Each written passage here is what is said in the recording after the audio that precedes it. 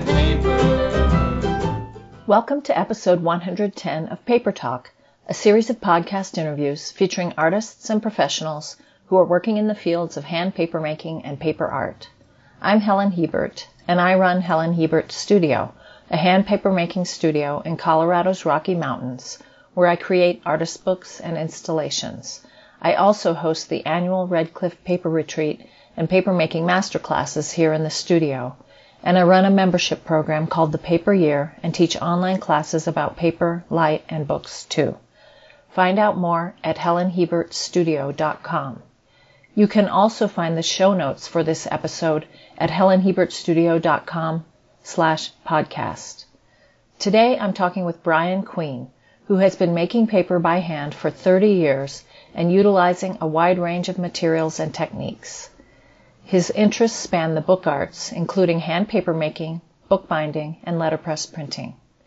As a craftsman and toolmaker, he explores how new technologies such as 3D printing, laser cutters, and CNC machines impact the book arts. Along with his brother, he owns and operates Sensa-Light Ltd, a company that manufactures custom architectural lighting for offices, hotels, and restaurants. Enjoy our conversation. Well, Brian Queen, welcome to Paper Talk. Oh, thank you. Glad to be here. Yeah, I'm really looking forward to talking about your life with paper. And tell me a little bit about growing up and any creative activities. Well, I guess, if you ask about like kind of early influences, I guess my family and my father would be an early influencer. I guess he's what we call today a maker. So that's just a term that's come about in the last 15 years you've probably heard about maker fairs and Make Magazine, that type of thing. But of course, there's always been makers. And my father was a maker. We just gave them a different name in those times. Right. And so when my father returned from World War II, he built our very first house that we lived in. I should say that was a bit before my time, I should say, because I'm the youngest of 5 boys. Oh, wow. But yeah, so he had a lot of experience with building, like right from the foundation up, that type of thing. And we were always building things at home. You may have seen issues of the magazine Popular Mechanics. Mm-hmm. So that's kind of the rough equivalent to today's Make Magazine. Right. So they always had these, sometimes outlandish projects that you could try. I remember my father building a, plywood speedboat or something like that. Right. But and you would help? Would yes. you help with these projects? Yeah. Yeah. Well, it's kind of cliche. It's because it's a different generation. I guess that generation basically you watched and you learned by watching. It wasn't like, oh, today we're going to learn about this or how to screw in a screw. You sort of watched and you did it. And then of course, if I was doing something wrong, my father would say, oh, this is the proper way to use a saw, that kind of thing. But we were always building things. If we weren't doing things ourselves, we'd be, helping, let's say, other family members or friends build a garage or reshingle a roof, something like that. So a lot of building. Right. But also I would add that, as a child, I was always curious about how things were made, how things were put together. So I took things apart and rebuilt things. And so those would be my early influences. Yeah, it's interesting what you said about learning by watching, because my father also was, I don't know if I'd call him a maker, I guess. He got Heath kits. Do you know what those were? Yeah, sure. My brothers had Heath kits. Okay. Build a radio or stereo. Yeah. So he would build electronic things. And I guess, I don't think he ever tried to engage me. Oh, okay. And I didn't have an interest, but maybe if he had said something like, this is how this works, because I have a fascination with how things work as well. So, right. Yeah, interesting. Okay. And, well, what was that like growing up with 5 brothers? I just have to get a little. Yeah, it was, it was tough on my mother, I could say. Yeah. We were kind of rebel rousers, I guess you could say, in the neighborhood. And our brother had a rock band, so there was always loud music, and neighbors didn't like that. And Oh, yeah. so if I was if I was busy, my mother was a homemaker, I guess you would say, and so if I was busy doing things, she was happy. Yeah, right, right. Yeah. Oh, wow. Okay. And so then, what about in school? Did you do any, were there shop classes and Yeah, yeah, for sure, of course. Yeah. And of uh-huh. course I enjoyed shop for sure. Yeah. I think I probably excelled in that. And then probably seeing in Canada, we would have what we call junior high. It would be grades 7 to 9. And so in grade 9, you would, do tests to see what your interests were. And, I did those tests and it was like, came back as, landscape architect, I believe is what it was. That's all Hmm. you could know what you want to do with the rest of your life when you're 15. But, Right. you got to start somewhere. And so, uh, so you would, in grade 9, look at the courses you're going to take in high school to prepare for college. But I didn't really have the proper grades for engineering or architecture or anything like that, especially in math, which was kind of a requirement. So it was decided I would go to a vocational school. So this Hmm. is where you become, electrician, mechanic, something like that. Although the field that I went into was, I guess you could roughly call the graphic arts. So in the first year, they divided the year into 4 segments, so you'd have a taste of each discipline, before you decided to specialize. So one of them was photography. So we learned how to use cameras, develop film. Of course, they had a dark room, so we did, black and white photography. Another was graphic arts or graphic design properly. Hmm. So, fonts, layout of pages, that type of thing. The third was printing. So if you wanted to go commercial printing. And so that's where, what we did was, carve lino blocks and then learn how to hand set type. This Hmm. is where I, learned the California job case, and I mentioned that because of the connection today, because I do letterpress printing as a hobby. So as Hmm. it turns out, I'm, using the same kind of, Van de Cook proof press that I used in high school. Right. And then the third option was drafting. So, and while that might seem like the least desirable of those four, um, I was interested. It was a graphic language that, helped me understand how things were put together, how objects fit together, how machines work, you know, uh, how buildings are built. Uh, and it worked with me. It's the way my brain works, and I excelled at it. So I specialized in drafting. Yeah. Oh, cool. So for the next 3 years. For the next 3 years. Yeah. Yeah, yeah. I went to a high school where there was a vocational, it was all together. In Uh-huh. the school, there was a vocational component, and I thought at that time I wanted to be an architect. So I took a drafting class, Oh, which yes. Ah, was great. Yeah, I enjoyed it. yeah. And I mean, I've used those techniques Yeah, throughout the rest of my life. Every right, time I go right, to build something, if it's, a paper making mold or a press or whatever, it all right, starts with a drawing. right, Yeah. right. Yeah. So, what happened when you graduated from high school?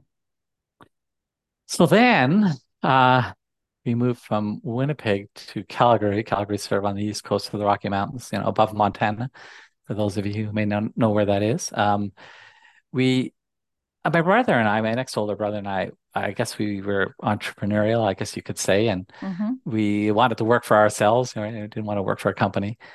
So we tried all kinds of things, like well, at first we were buying and selling cars. So my job was to, do any body work and repair rust and that type of thing, and then paint the whole car. Meanwhile, my brother, I'd help him pull the engine and completely rebuild the engine, put it back together.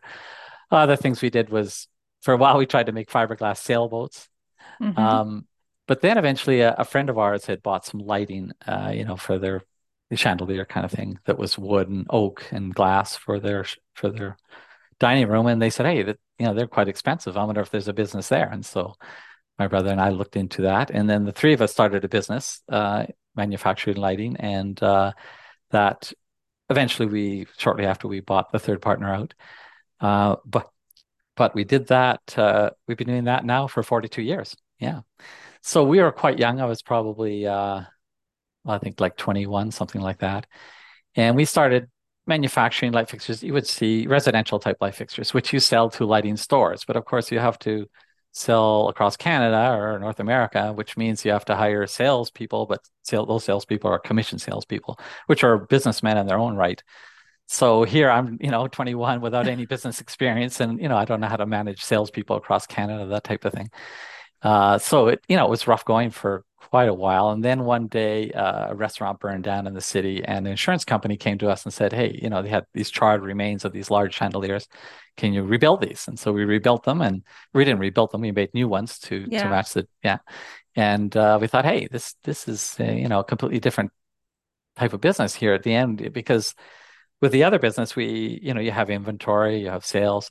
With this, it was okay, we built this one product. We know if we made profit or not.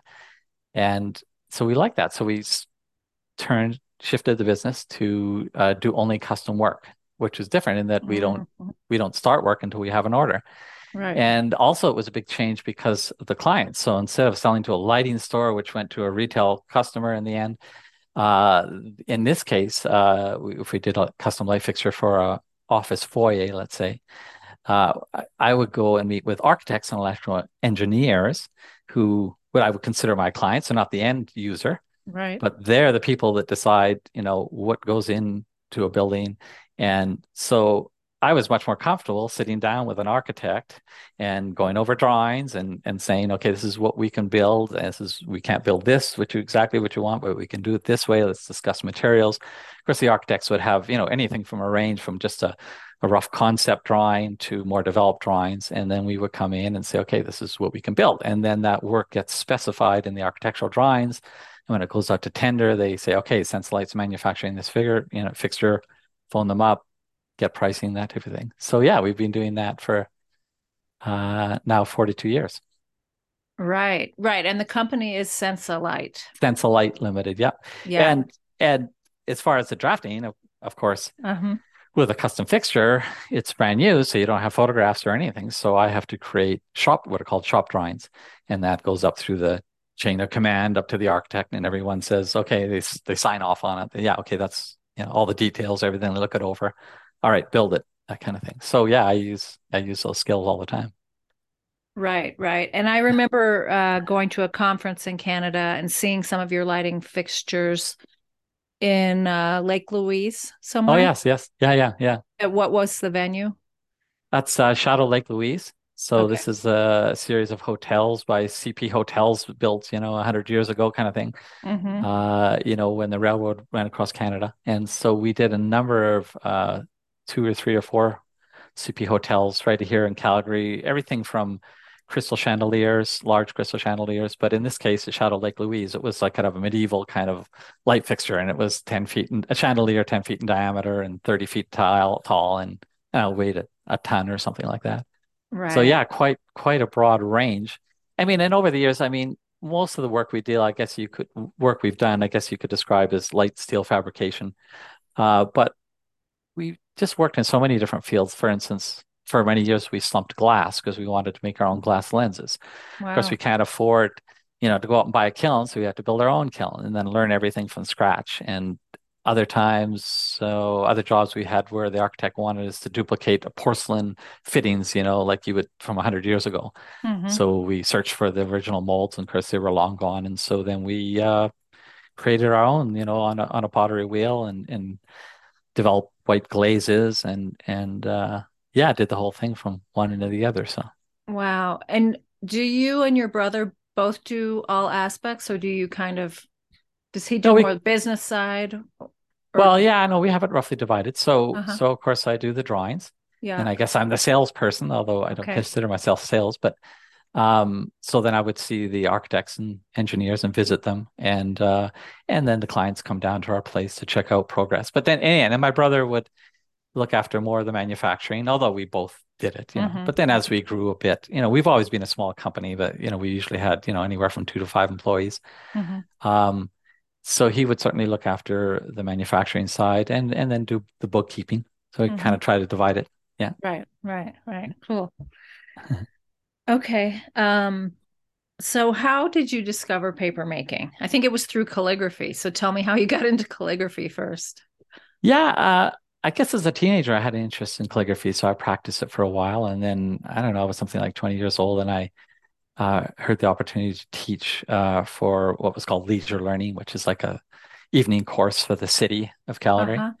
And and I didn't have a lot of experience actually in calligraphy, but I did teach for a while.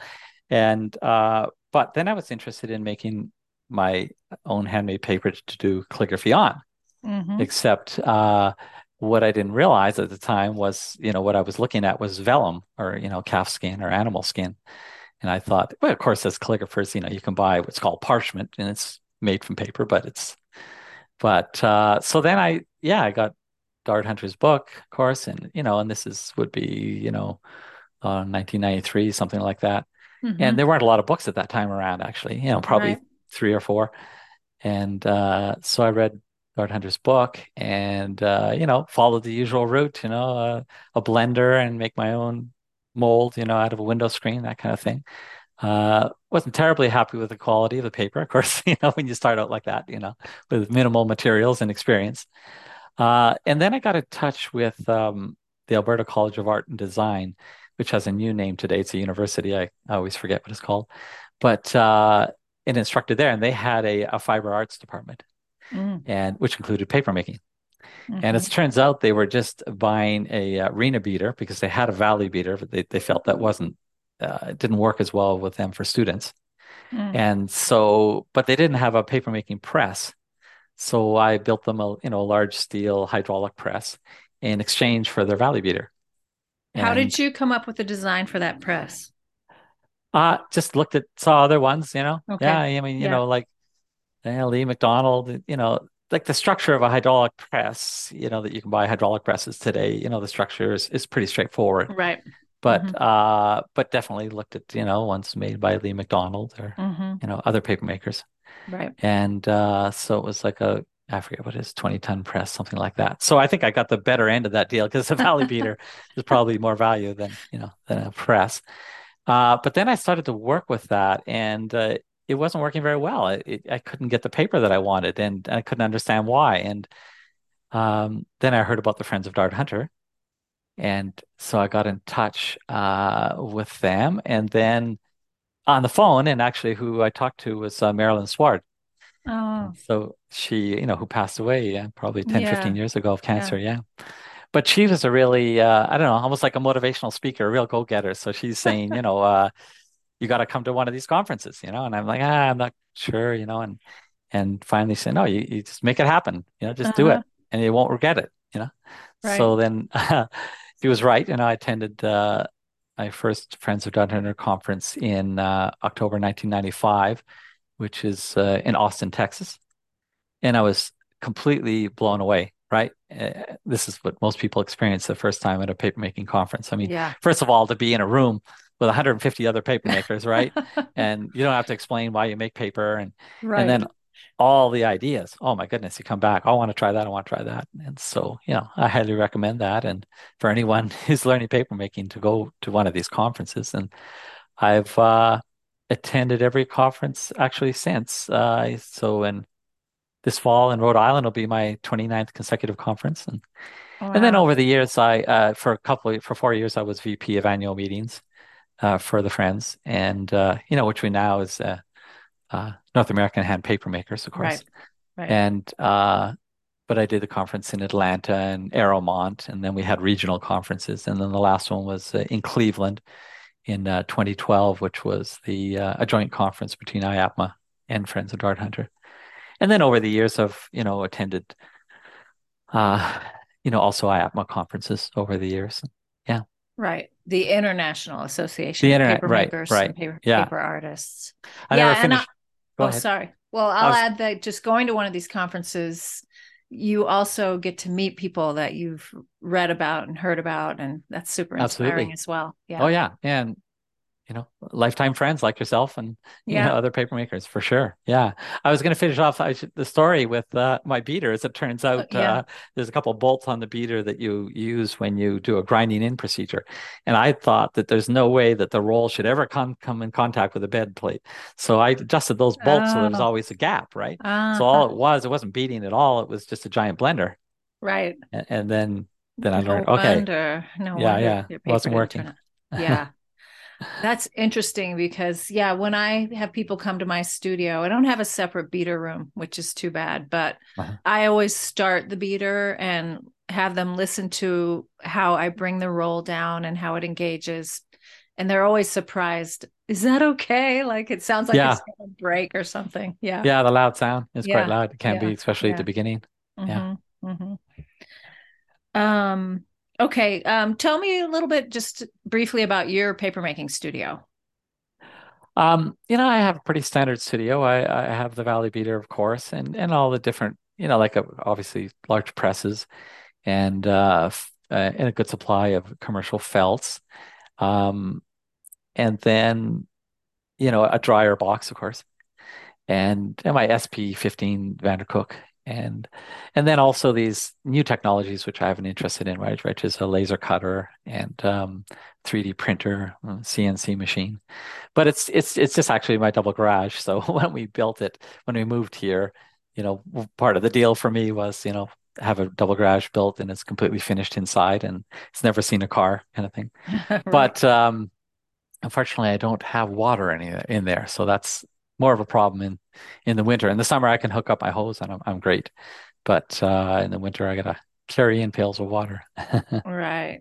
Yeah, there's always something. Yeah. Um, yeah, and is there any do you have to keep the wet separate from the dry? Do you do anything for your machinery so it doesn't It's all together, and you're yeah. right. There's Uh-huh. issues. Like if I know I'm going to be doing a lot of paper making, they're splashing, I'll just put poly over, Right. cover with plastic over my press and that type of thing. Yeah. So no, I don't really have it separate. And Right. you're right. The same thing with the noise is an issue, especially, as I teach.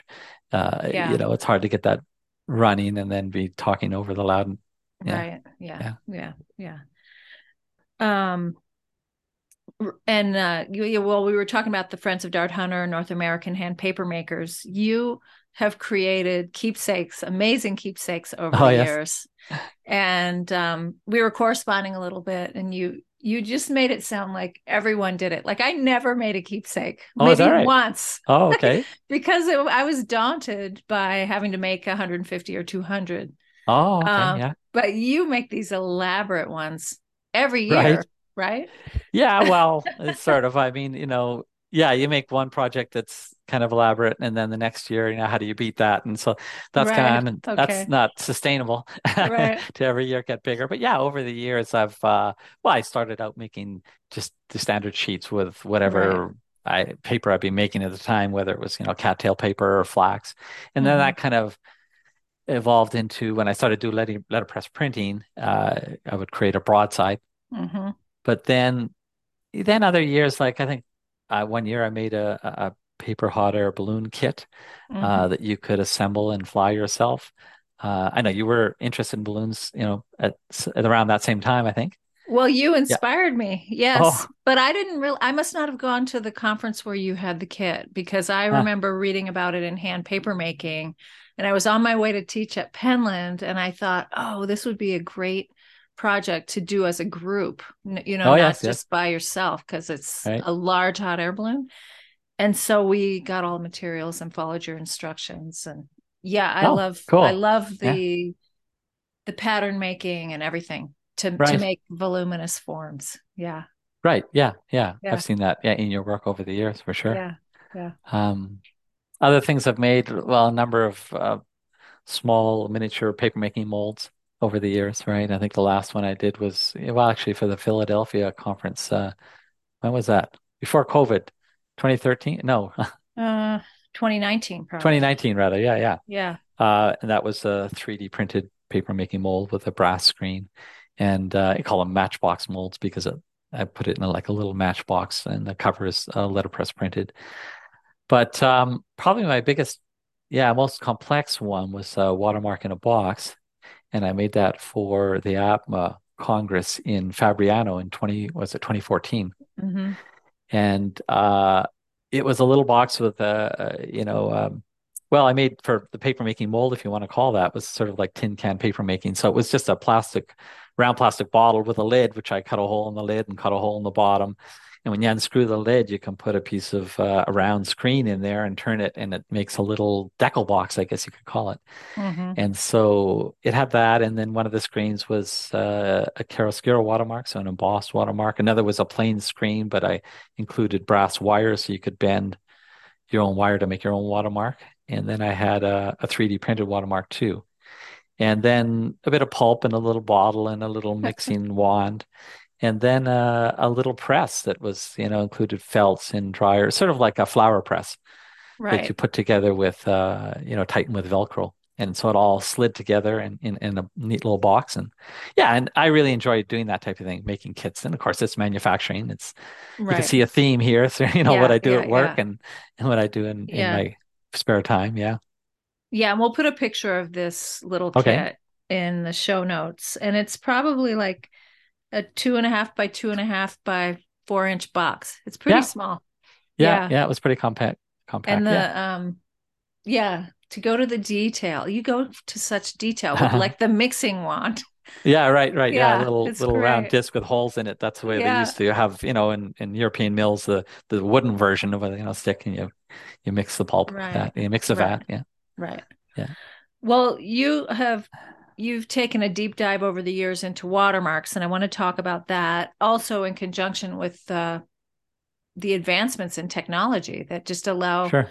you to take old techniques and do them a little quicker or Right, perfect on them. right. So, when did you get interested in watermarks? Do you remember the first watermark you saw? And Well, I think that, of course, when I first started paper making and I made my own uh, paper making molds, laid molds, Mhm. then I decided on a name, which was Castle Paper and Press, Mhm. and and so I made my own watermark, which is kind of a little castle. And so that was kind of my first experience soldering together pieces of brass wire to make a line watermark.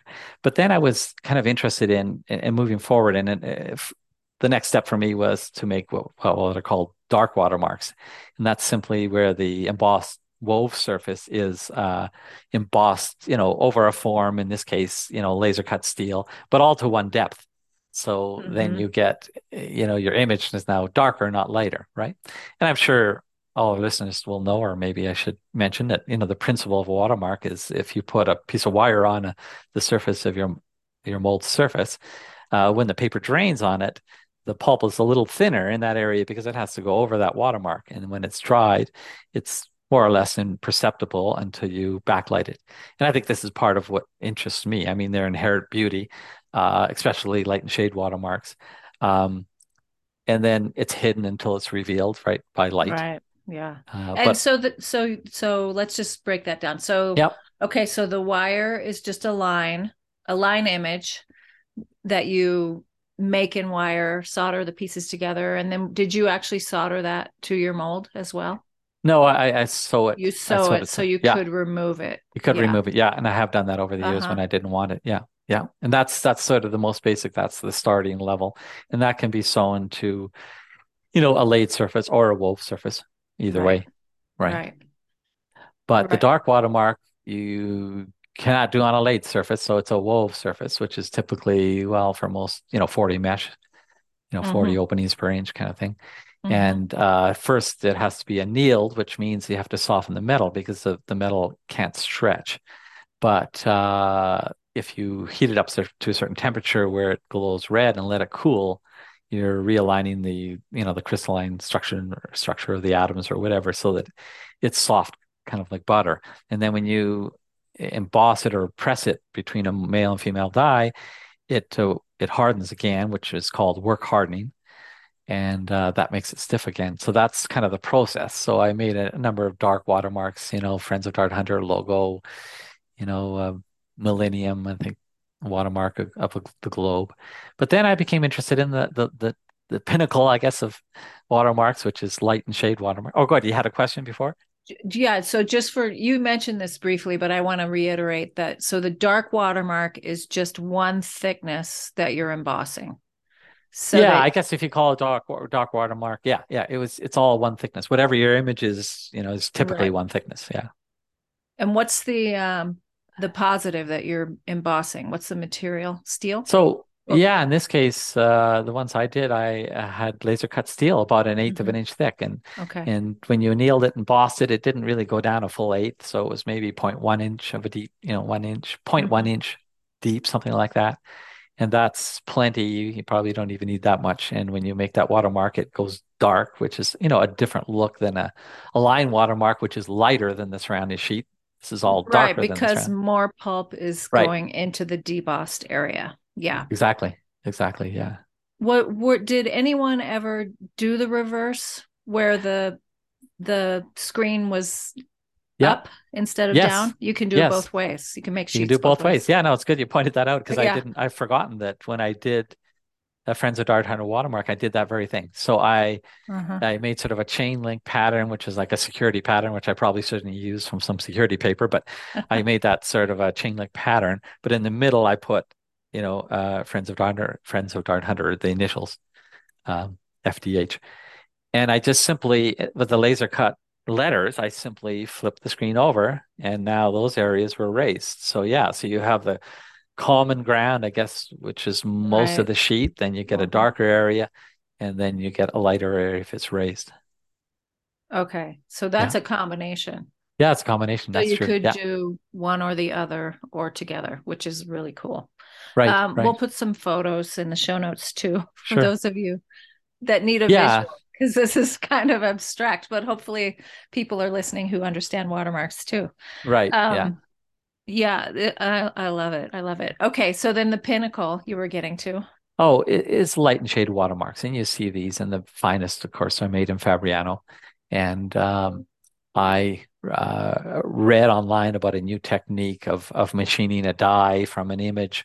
I don't know if I don't want to get too much into it because again, it's really something that's hard to explain Right. using words only. And Yeah. I'm a visual person, so I kind of see it. But I mean, you understand the basic principle. We talked about where more pulp or less pulp collects depending on the screen. Well, in this case, the screen is undulating. Everything, it's not a particular depth, higher or lower. It's the entire range. Right. So some areas go quite deep and more pulp will collect there. So in the final image, those areas will be darker. And then some areas rise above the surrounding screen. And the result is those areas are lighter than the surrounding. But you get continuous tone, from light to dark. And that's the key difference with the light and shade watermark. Uh, but it's fairly complex. Traditionally it was made by, you got to make a die. And so how do you make that die? And well, traditionally it was done by, a piece of wax that was backlit, might be a quarter of an inch thick. Sometimes it had color in it. And an engraving artist carves away the wax.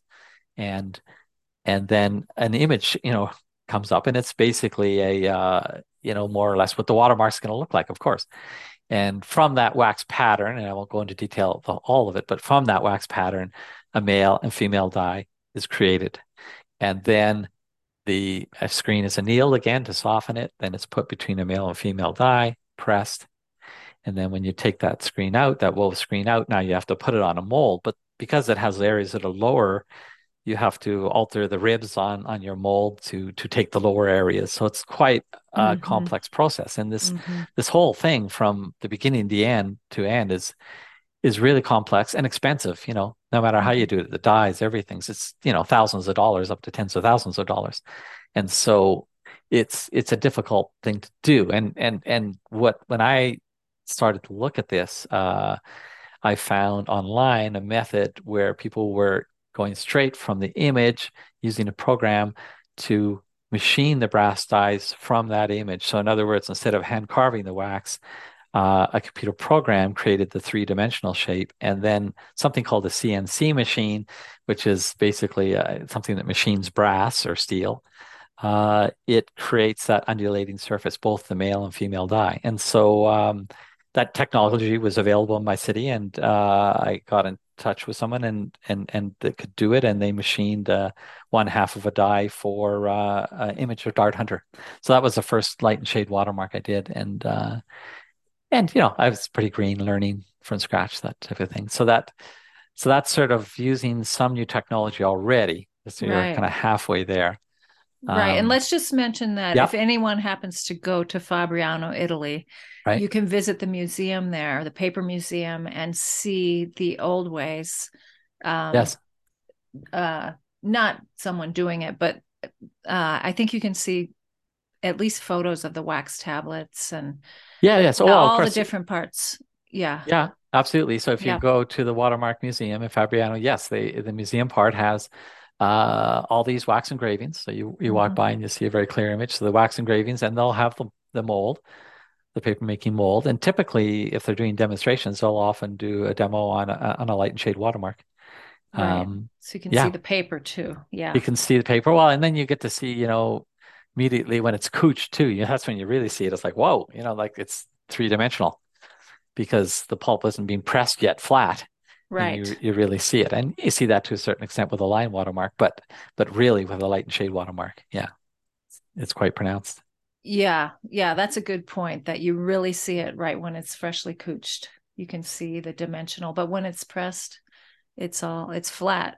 It's Um, flat at least, yeah. It's still, but it's and thinner and it's thicker. thinner, yeah, Yeah. yeah. If you had the right tools, measuring tools, which paper make some, I have, you go in and you measure the thickness. Oh, yeah, it's really thin Yeah. here and over here thicker, Yeah. but Yeah. visually it's pretty flat. Right. Right. This episode of Paper Talk is sponsored by the Red Cliff Paper Retreat, an annual retreat held at Helen Hebert's studio in the heart of the Rocky Mountains of Colorado in late August. Enjoy a peaceful, creative week in the tiny hamlet of Red Cliff, surrounded by mountains, the river, and aspen trees. Experiment with several techniques as you create a variety of paper objects that will intrigue your eyes and illuminate your spirit. All levels of art experience are invited. The 2023 retreat theme is paper panels. Come explore a variety of papers that can be made by hand, cut, folded, stitched, and assembled in a variety of ways to create books, wall hangings, sculpture, lighting, and more. Explore these ideas as you create unique paper objects with a dozen like-minded creatives. Find out more at helenhebertstudio.com/red-cliff-paper-retreat. Let's talk a little bit about watermarking pulp because that's a whole nother issue. Okay, Like you sure, can't just make a watermark. I've trained people to make watermarks and then right, they just give up because it is tricky. right, Cooching and getting the pulp beaten correctly. right, So just talk a little bit about what you've sure. learned over the years. Yeah, sure, sure. And you're absolutely right. All things, it's tricky, and learning your Hollander beater, and every Hollander beater is different. Hmm. But basically, if you think it, the major kind of overarching principle that you would have to understand is with any watermark, whether it's a line watermark or a light and shade watermark, the key is that the fiber is short. It's simply Hmm. that. So what happens is if you have a line watermark and you have two wires and they're kind of close together, well, if your fibers are a bit longer, they may bridge over the top of those two Hmm. wires, right? But if your fiber is quite short, that little gap in between the two wires, the pulp's going to drop in that gap and make a crisper watermark. So Right. that's really, most of it in a nutshell. But then how do you achieve that? Um, and that I do that by simply adding more weight. In this case, a valley beater, you have this lever arm and you add weight to it. And so typically you might add, I forget what it is, 5 kilograms, and I'll add 10 to 15 kilograms. So that's a huge amount of pressure on the cotton. And here I'm using cotton pulp. Okay. So first or second Cotton cut, rag. Oh, first or second. Sorry. Yeah. cotton linters. Yeah, Hmm. I would typically use cotton Winters. linters. Hmm. Rag is great in a traditional way and stronger and everything. But when you're doing, especially like shade watermarks, yeah, it's just an extra dimension you don't really need Hmm. because with watermarks, you're not after strength. And that's one of the side effects of a shorter fiber, of course. Right. Shorter fiber means the folding endurance is less, the tear strength is less, Right. but it's a presentation piece conceivably. I mean, if you're letterpress printing on it, then you don't beat it as short, right? Right. So with a Hollander beater, there's two things happening. There's the bruising action, fibrillation, and there's cutting. So both things happen naturally. It's more bruising than cutting. By Hmm. adding more weight to my lever, I'm adding the pressure right from the beginning. I'm increasing the cutting action. Okay. Because the enemy of a good crisp watermark, at least the type of watermarks I'm doing, is a slow draining pulp. So if Mm-hmm. it's draining too slow, the clarity won't be there. Mm-hmm. It's not a pulp that drains extremely fast. It's just, kind of like a standard text weight cotton sheet kind of thing, a standard thing. I don't know how many seconds that is, but a few seconds. Yeah. If you've beaten to the pulp where to the point where, it's taking, 30 seconds a minute to dry, yeah, the watermark's not going to be as clear. Right. So, yeah, so that's how I beat my, yeah, to get the sheet. You can also just start off with a shorter pulp. Sometimes you can buy shorter pulps. But these are not hard and fast rules. I mean, as Right. artists, we break those Yeah. rules all the time Yeah. because you like working with abaca, and when you beat it a long time and it's translucent, then it takes forever to drain. And it Right. still creates a watermark.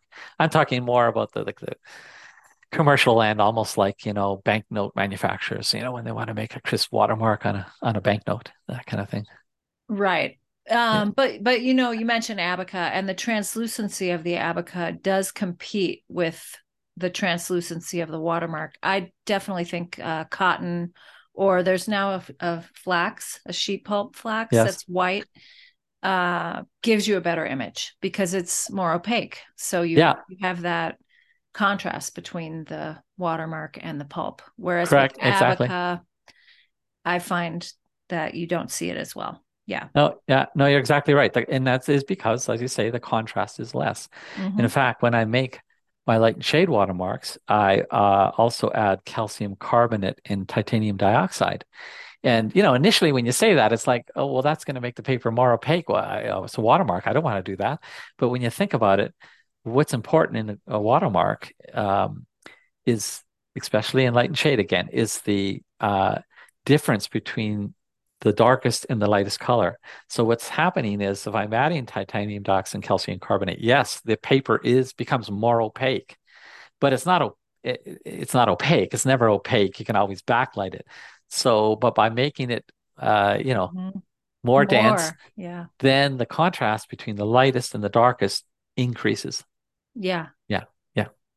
So those Yeah. additives, yeah. And Mm. that's done in Fabriano. I know when I had some Fabriano, friend of mine did some tests on some Fabriano watermarks and they had a lot of fillers in it. And that's typical because the filler, also the filler is what we call fillers, are earth materials, and they're actually much finer in size, the platelets, than even Than the the pulp. fibers. And Yeah. sort of it kind of settles in between and makes the sheet denser.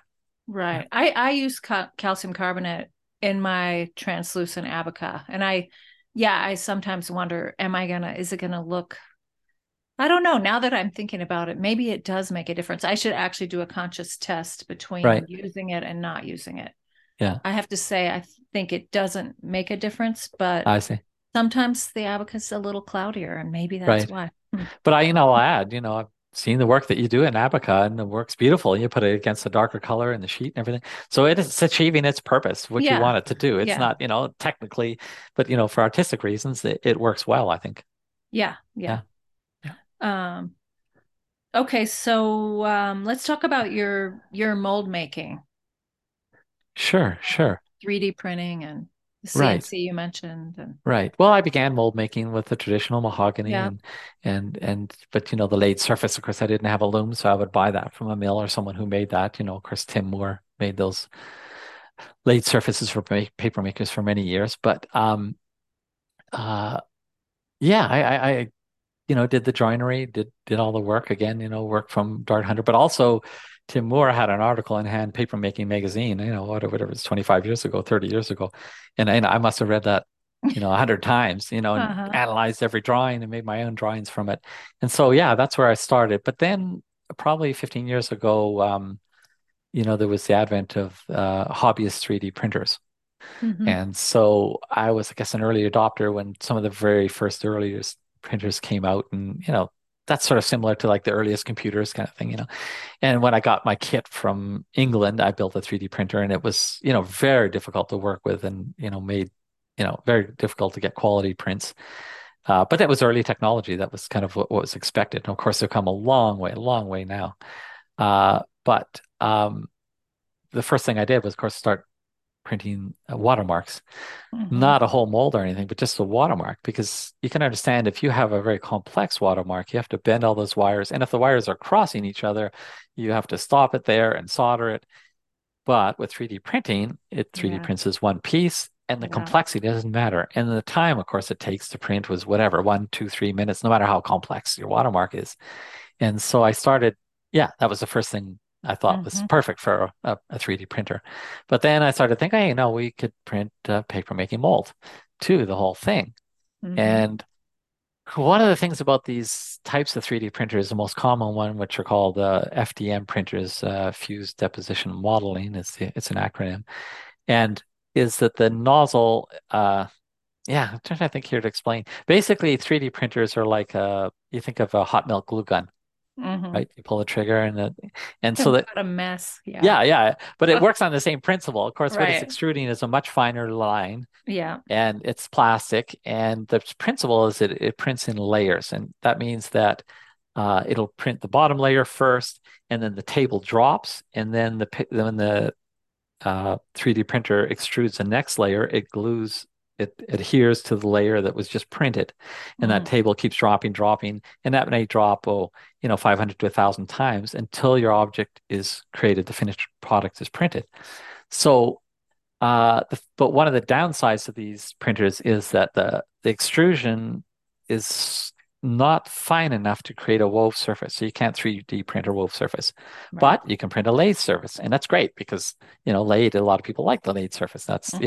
they want that antique kind of look. And so, yeah, I started to print the entire mold.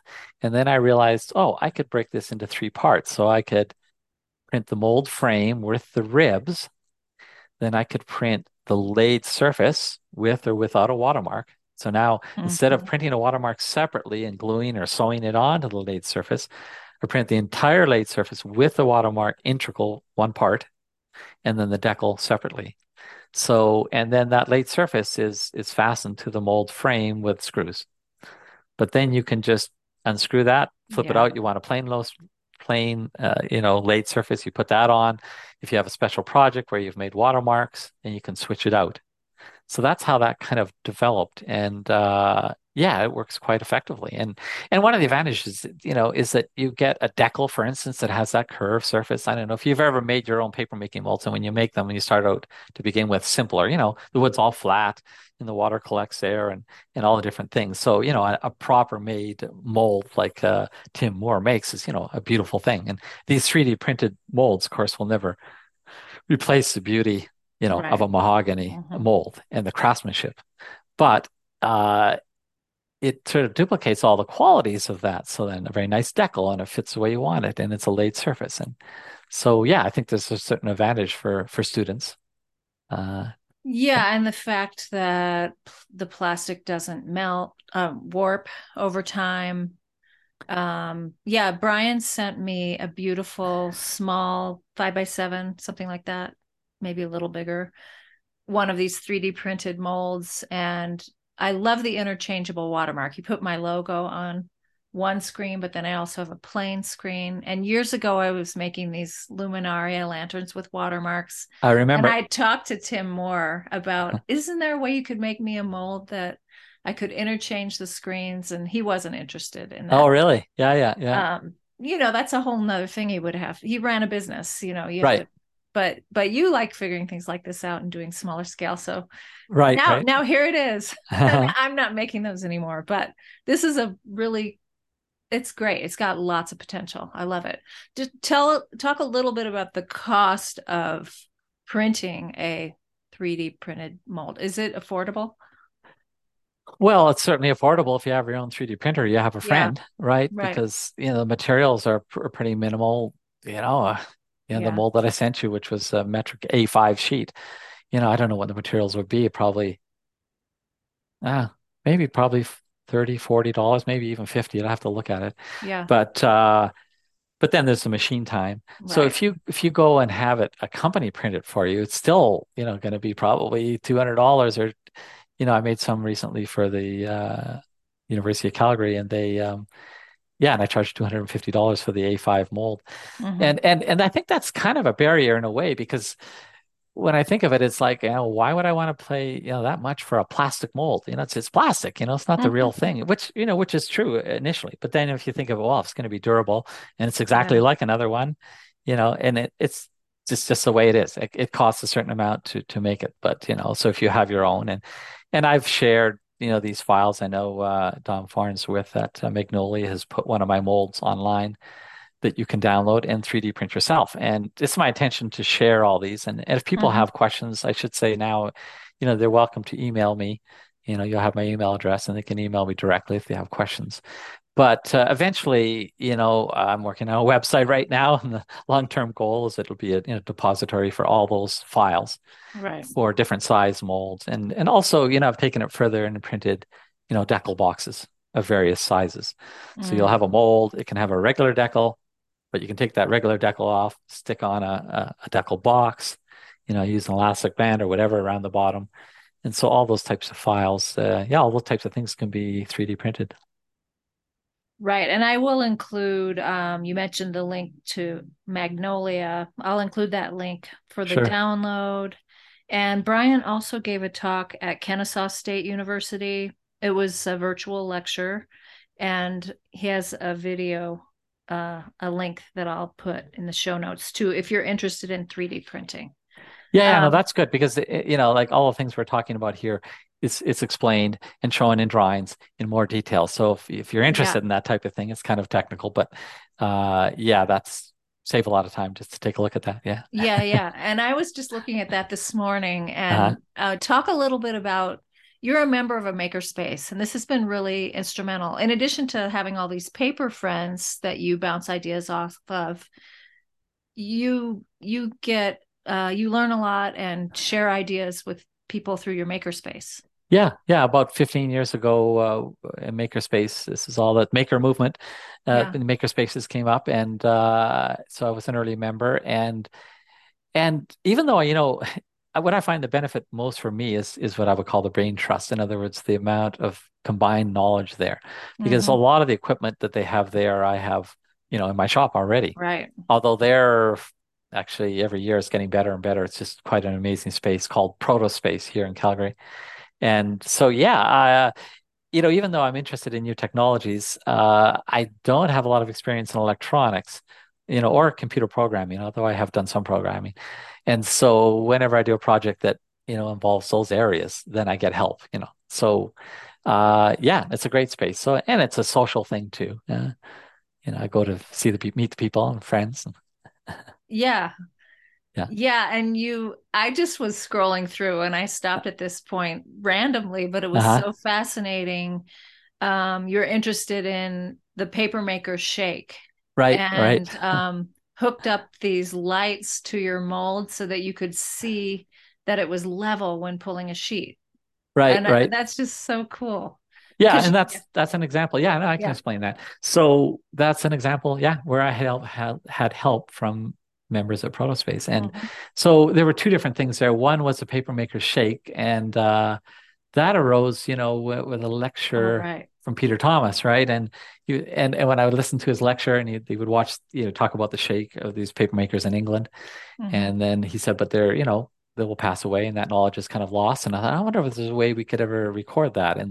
And so there is a piece of electronics in, our cell phones, called an accelerometer, and it records motion and speed and all kinds of things. And so I had a friend help me make a little box of electronic parts, and I could just clip it onto a mold. And so when you dip the mold, it would record, how fast, the direction of your shake, the force of the shake, and everything like that. But it wasn't terribly useful because, you could export it into an Excel file and show a graph and that type of thing.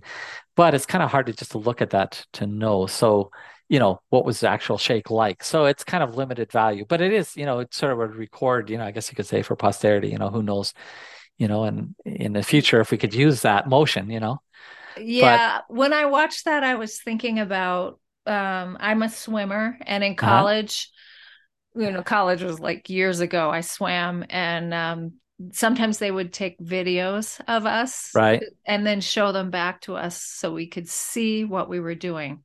right. And this is Same even principle. Yeah, one step removed though, because you're right. having to look on a screen. I guess you could record your shake and compare it to someone else's and see maybe where the differences are. Yeah, yeah. I mean, It's a short amount of time that you're shaking too. So yeah. right. Right.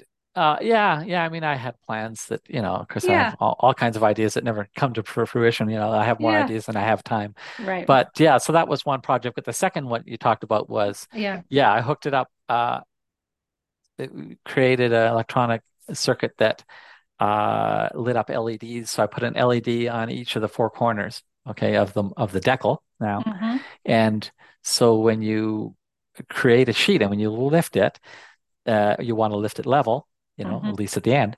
And so to do that, I created this, the program was such that all the LEDs would go off when it's level. And Mm-hmm. so if you're off to just one corner, that one corner would light up. But if let's say two sides, you were tilting the whole mold, then two lights will light up. And Right. so then you just keep, you know, uh, controlling it, moving it back and forth till all the lights are out. So yeah, that was one way. It was kind of fun because I discovered myself that uh, I had a tendency to not lift it up level, and I never Uh-huh. really realized it. And it wasn't until I did a run of 100 sheets for a keepsake, and then I looked at the stack, and it was kind of tilted, and so all my sheets were slightly thicker. And it turned out, yeah, I'm tilting the mold a bit towards me, lifting the far end a bit too high. And so, yeah, and so it's kind of a neat little thing. And uh, the idea is to be able to 3D print, in the end, to be able to 3D print the electronics internally so that it can Mm-hmm. go directly in Mm-hmm. the water without a problem. Right now, I just use it to practice and sort of gain muscle memory, I guess you could say. Uh-huh. Um, but yeah, That, yeah, that was fun.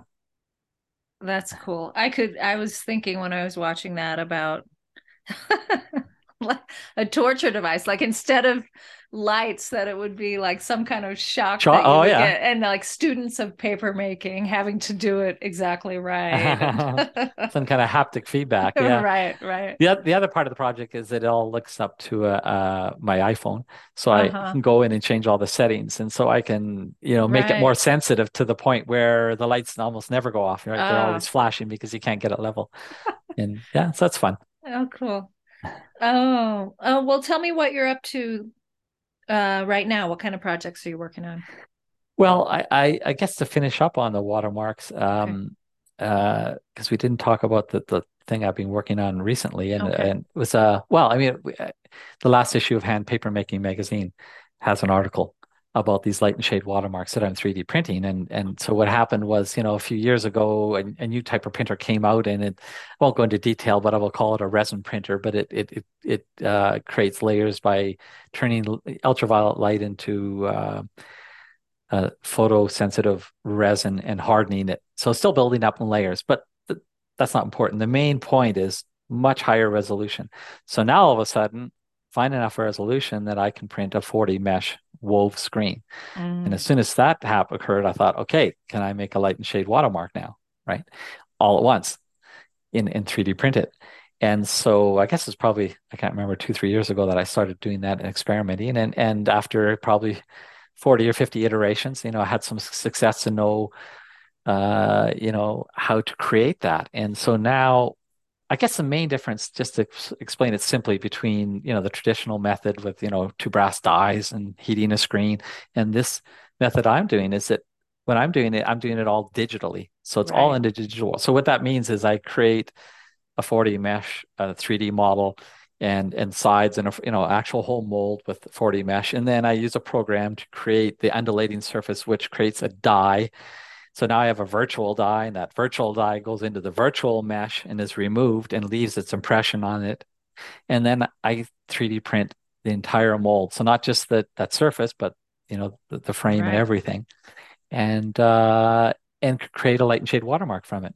So now I'll say right away, you'll see if you happen to read the article, the quality of the images is not comparable to Fabriano for sure. Hmm. Uh, but it's moving in that direction, and I just make, as I continue work on it, incremental improvements. And I have my suspicions why it's not, where improvements can be made. But yeah, I found that really satisfying because I'd worked on watermarks and light and shade watermarks, done it traditionally, and to be Yeah. able to 3D print it Right. entirely, yeah, it's pretty fulfilling. And that, so I continue to work on that. That, Uh, oh, that's amazing. I want to touch on, you said 40 to 50 iterations. Do you ever get frustrated and just like have to put something aside for a while, or is it just motivating? Like, oh, I got to No, figure this out. no, no. When I do get frustrated sometime for sure. Uh-huh. And what I do is, because I probably have so many different projects going on at the same time, is that I'll just shift and I'll Yeah. just put that project away. Right. And it might be a month, it might be 6 months. Hmm. 6 months pass, and then when I come back to it, I'm kind of refreshed and I see it with fresh eyes. And oh, Yeah. okay, because Yeah. when you're in the thick of it and you're Right. frustrated, it doesn't always help with ideas. Yeah. Yeah. I'm similar. I have a similar approach. Love to hear Right, that. right. Okay. And I know you you're helping the University of Calgary set up a whole Yeah, studio. so the more recent things, yeah, is the University of Calgary and the English department, which I thought was interesting, not the art department. Ah. The professor who teaches the history of the book, rather than having her students all go to special collections and look at these old books and talk about them, she started a book arts lab, and that is where includes papermaking, letterpress printing, and bookbinding. Mm. So. They had generous donors, who helped fund, and they bought a Vandercook SP15 press. And then I just finished building a bunch of equipment for, a nice little wet press and felts and dryer box and all that kind of stuff. And so, yeah, one day they go out and they make paper outside, and then, the next week they're learning how to handset type and a sonnet or whatever, and then they Hmm. print on that, and then they do some kind of simple bindings. So I've been working with them, yeah, helping that and helping them get that established. And this summer actually we're growing 4 plots of flax to make paper from that flax. And Helmut Becker, who you've heard of, Hmm. a Canadian paper maker, uh, did a lot of research with flax at the Western University in London, Ontario. And I got in contact with him, and they have like a field station. They have an agricultural component to the university. So they had done research 10 years ago and with about 20 different varieties, so all fibroflax, Hmm. and grew all these plots. And they had all these seeds still from 10 years ago. They did a germination test, and oh, yeah, they're 95%. Sure, we can send you flax. So we planted those a month ago or something, and now they're all sprouting. And this fall we'll harvest them and turn it into paper. Oh, I hope that'll be documented because I know people will be interested in that. Yeah.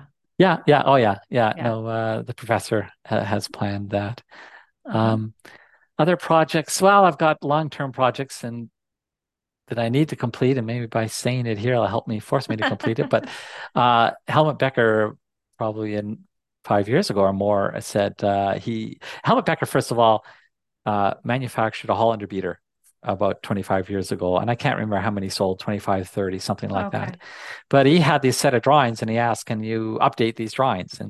And so he gave me those. And so I'm creating, I guess what you would say, a contemporary version of the hand drawn. I mean, these are pencil on paper drawings, but today we don't today in drafting we don't draft 2D drawings. We make 3D models, and Hmm. the computer program automatically generates the 2D drawings. So you don't even create 2D drawings Ah, anymore. You're okay. creating a 3D model.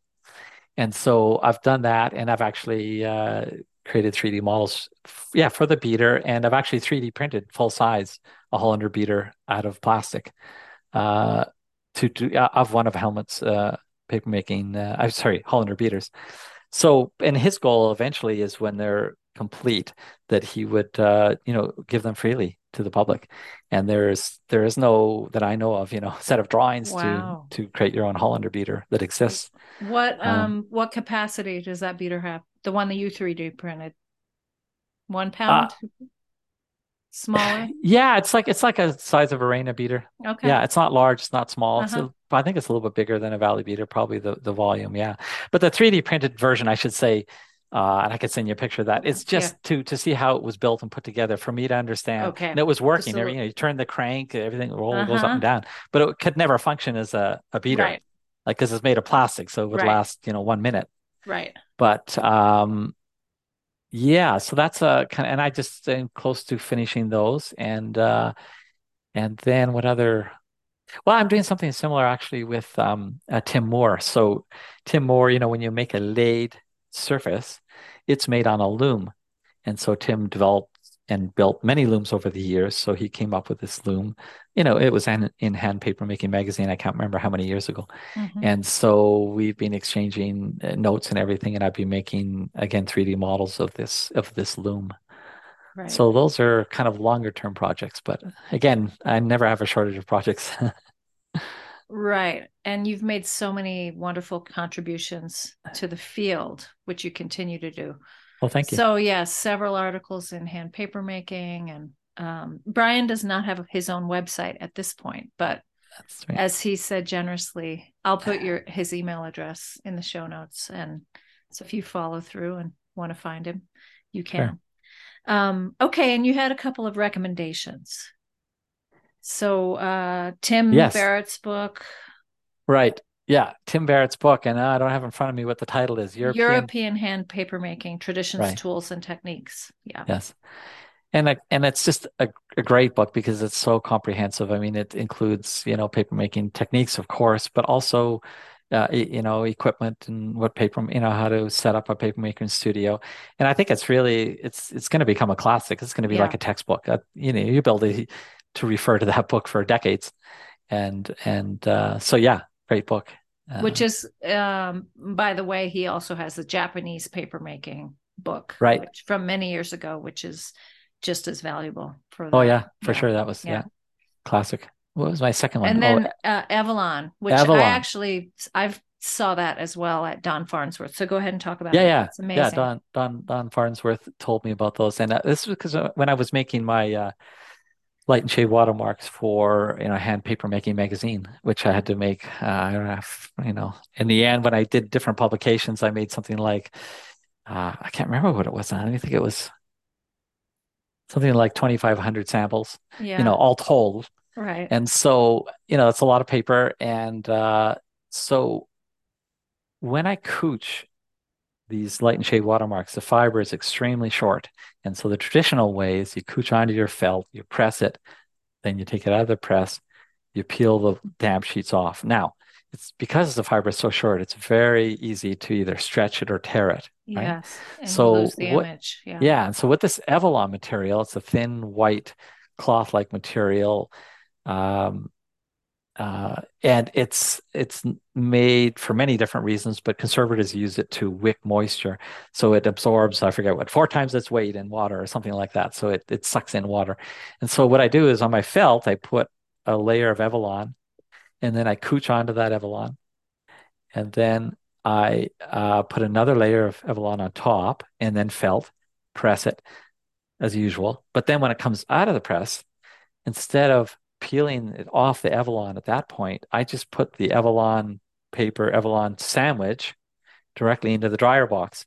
Now it takes a little bit longer to dry because now you're drying 2 sheets of Evalon too, in addition to the paper. But it's when it comes out, it's beautiful because when it's dry, it peels off and it kind of leaves its very, very fine pattern, but it's hard to even see it. Mm-hmm. And the sheet's dead flat. And the great thing is you don't have to handle the sheet while it's fragile. Right. Yeah. And so every sheet's now perfect. So oh, wow, this is fantastic. I just love this. And now even I've started to do it with my regular sheets of paper. I mean, even if I'm not finely beaten, I'm using cotton. It's like, oh, I love this finish. And I just do it for that reason. Well, and Yeah. also if you're making multiple small sheets, I'm imagining you couching more than one sheet on a piece of Evalon, or do you No, have them actually, all it turns out cut? I cut the Evalon a little bit smaller. So in other Okay. words, I have a very large, whatever it is, 24 by 30 sheet, press and Mhm. felts. But because my dryer box isn't quite that large, I make a little bit smaller sheets. So I have 2 or 3 on that giant felt. And so when I Right. pull it out, there's only one sheet, or 2 sheets, and it Okay. fits easily in my dryer box. Got it. Well, there's Yeah. so many ways to do production paper making. And Right. when you do that, you're always trying to figure out ways to improve and save time. And Right. I've done a lot of couching. I haven't invested in Evalon yet, but I need to because Yeah, you buy a roll, and it's yeah. reasonably priced. It's Okay. not that much more expensive than what's the other Pellon. material? Pellon. Pellon, yeah, right. Oh, and it's much better than Pellon, in my opinion, because Yeah. Pellon, if you put some water on it, it beads there, right? It doesn't like water. but it Right. works. It works as a press, but this is closer to a felt in a way because it's absorbing the water and it's got a nice finish. And yeah, Have you ever tried just stacking Evelyn without felts? Because I know a lot of people do that with Pellon. They don't have yeah, felts. I'm yeah. I wondering. I've never done that Yeah, myself, and the reason you may know why is because it the Pellon or Evelyn is so thin yeah, that you need to couch those sheets right directly on top of each other. In other words, when you make the right, post, those felts, if you've got one of the couch sheets over to one side, it doesn't get pressed and right. it's kind of uneven. So that's Yeah, why I don't do it. I have no doubt you could do it and people do it all the time. It's yeah. just that I've always had an abundance of felts, so Uh, I never, yeah, Same here. People ask yeah, me that all the time, but I have yeah, felts, so I use them. Yeah. right. Cool. Okay. And then you also mentioned the immersion water heater. Yeah, I mean, this is yeah, I didn't realize it would be such a benefit until I tried it. And it basically it's a metal tube that's, I don't know, 2 inches in diameter and a foot long, and the ends are rounded and have plastic. But inside there's the heating element, and it's sort of separated from the water so that, if you put your hand in and touch that, it might be hot, but it won't burn you or anything like that. But so you drop it in and your 5 gallon pail full of cold water. And in like 10 minutes, it's hot, like hotter. And the one I use has a thermostat. So you set the temperature you want, and then when it drops in temperature, it heats it up again. So I'll have a pail, let's say, where I'm rinsing my hands or rinsing a mold or something like that. I can just dip it in there and it's always hot. Now, you can go over to your hot water tank, your sink and get hot water out of there, but consider that that hot water continues to cool down, right? It cools down. But here, if you want continuous hot water, and also because in the winter when I make paper Right. outside, I have to, fill up my pails, full of hot water and lug them out there, which I still have to do with the cold water. But the principle is that I have this infinite supply of hot water. It just is always going to be hot. Yeah. Yeah, I love this. I don't have hot water in my studio. I only have Oh, cold. okay. Right. And so yeah, in the winter it's freezing. Yeah. And I Yeah. just have a kettle that I heat up and put uh Right. a pot of hot water in my vat. But Yeah. I love learning about this. Yeah, yeah, no, Never knew that's about it. it's it, and I think what the surprise was me was how fast it could heat up a full pail, 5 gallon pail, and then I don't know if it's 10 minutes or it's little bit longer, but yeah, much faster than a kettle, I would think. Yeah, Right. And you are have you ever put it in with the pulp in the vat, or you always yeah. just do it in the water? Is there a So reason not to put it with pulp? yeah, no, that's a good question, and the short answer is I don't know for sure. In other Okay. words, when I was making these paper making mold, sorry, these light and shade watermarks, I was using a decal box, and for a very specific reason because the weight in a light and shade Mhm. watermark is critical, and you Right. just get it a little thicker and all of a sudden it's not as clear. So Hmm. by using a decal box, I could pour in a measured amount of pulp every Right. time and knew that it was going Right. to be right. So yes, I put my in put that immersion heater, but it was in the vat of clear water. Right. So it Right. didn't have pulp. So now you Hmm. ask, can you put it in with the pulp? And I think that you can, but the only thing I'm not certain of, and I've done it. Yes, I've heated vats with pulp. The only thing I haven't done is to know what happens long term, because my only concern would be does some of the pulp eventually burn and dry onto the element and build up and then not work anymore. And so I don't know the answer Mm. to that question, but Right. it'd be worth exploring because that would be a huge boon. Right now, all I do is heat the water. I pour that into the vat. I Right. pour the hot water in the vat. But yeah, it would be nice to have it in the vat. Um, this just popped into my head, so we'll Huh? end with this. Do you have Sure. um any save your back techniques like lifting heavy buckets, or what do you have setups in your studio that prevent you Yes. from having to do heavy lifting? Yes. Oh, absolutely. Yes. It becomes more important as you get older. Yeah. Um, so yeah, like I have a couching table that's adjustable. And I think Uh-huh. I've even may have seen in your studio the type where you have a hand crank and a hydraulic and you can put it up. That's Yeah. great. That's a great solution because and today, they used to be terribly expensive, but you can get relatively Oh yeah. inexpensive ones today. And that's great because, if you're couching, you could put the felts to where you want it. Mm-hmm. And I will typically couch onto a thick sheet of three-quarter inch. It's sort of like cutting board, like a kitchen cutting board. Mm-hmm. And then I can raise my table to the height of my press. I can just slide it right in, and I have to lift all that heavy Right. felt. Slides out, comes out, same kind of thing. Other little things, I have little, you put the 5-gallon pail on this little disc that has wheels on it. Right. So you can roll it around, Mm-hmm. so you're not lifting that as much. Yeah, that's all I can think of. I mean, I Okay. have a dryer rack, that type of thing often, but I don't dry paper in it. Most of the time I use a dryer rack along the roof to dry my felts. Mm-hmm. Mm-hmm. Yeah. Mm-hmm. Okay, wonderful. Well, what a treat to talk to you, Brian. Thank you so much. Oh, you're welcome. It's been a lot of fun. Hey, paper friends, did you know that I write a weekly blog called The Sunday Paper, featuring stories of people doing exciting, innovative, and beautiful things with paper? Sign up at helenhiebertstudio.com/blog. I'm also creating a lot of content over here, and the best way to stay up to date is to join my newsletter list to learn about free tutorials, online classes, workshops, and the annual Red Cliff Paper Retreat, which takes place right here at Helen Hiebert Studio. You can find out more at helenhiebertstudio.com. This wraps up our episode, and if you enjoyed the show, I'd appreciate it if you could leave a review over on iTunes. This helps others find out about the podcast. Special thanks to Gary A. Hansen for the sound editing and Peter Thomas for the music. Visit helenhiebertstudio.com and click on podcast, where you can find out more about these guys, subscribe to this series via iTunes, and listen to other episodes and access all of the archived shows. Talk to you soon. Besides the season, the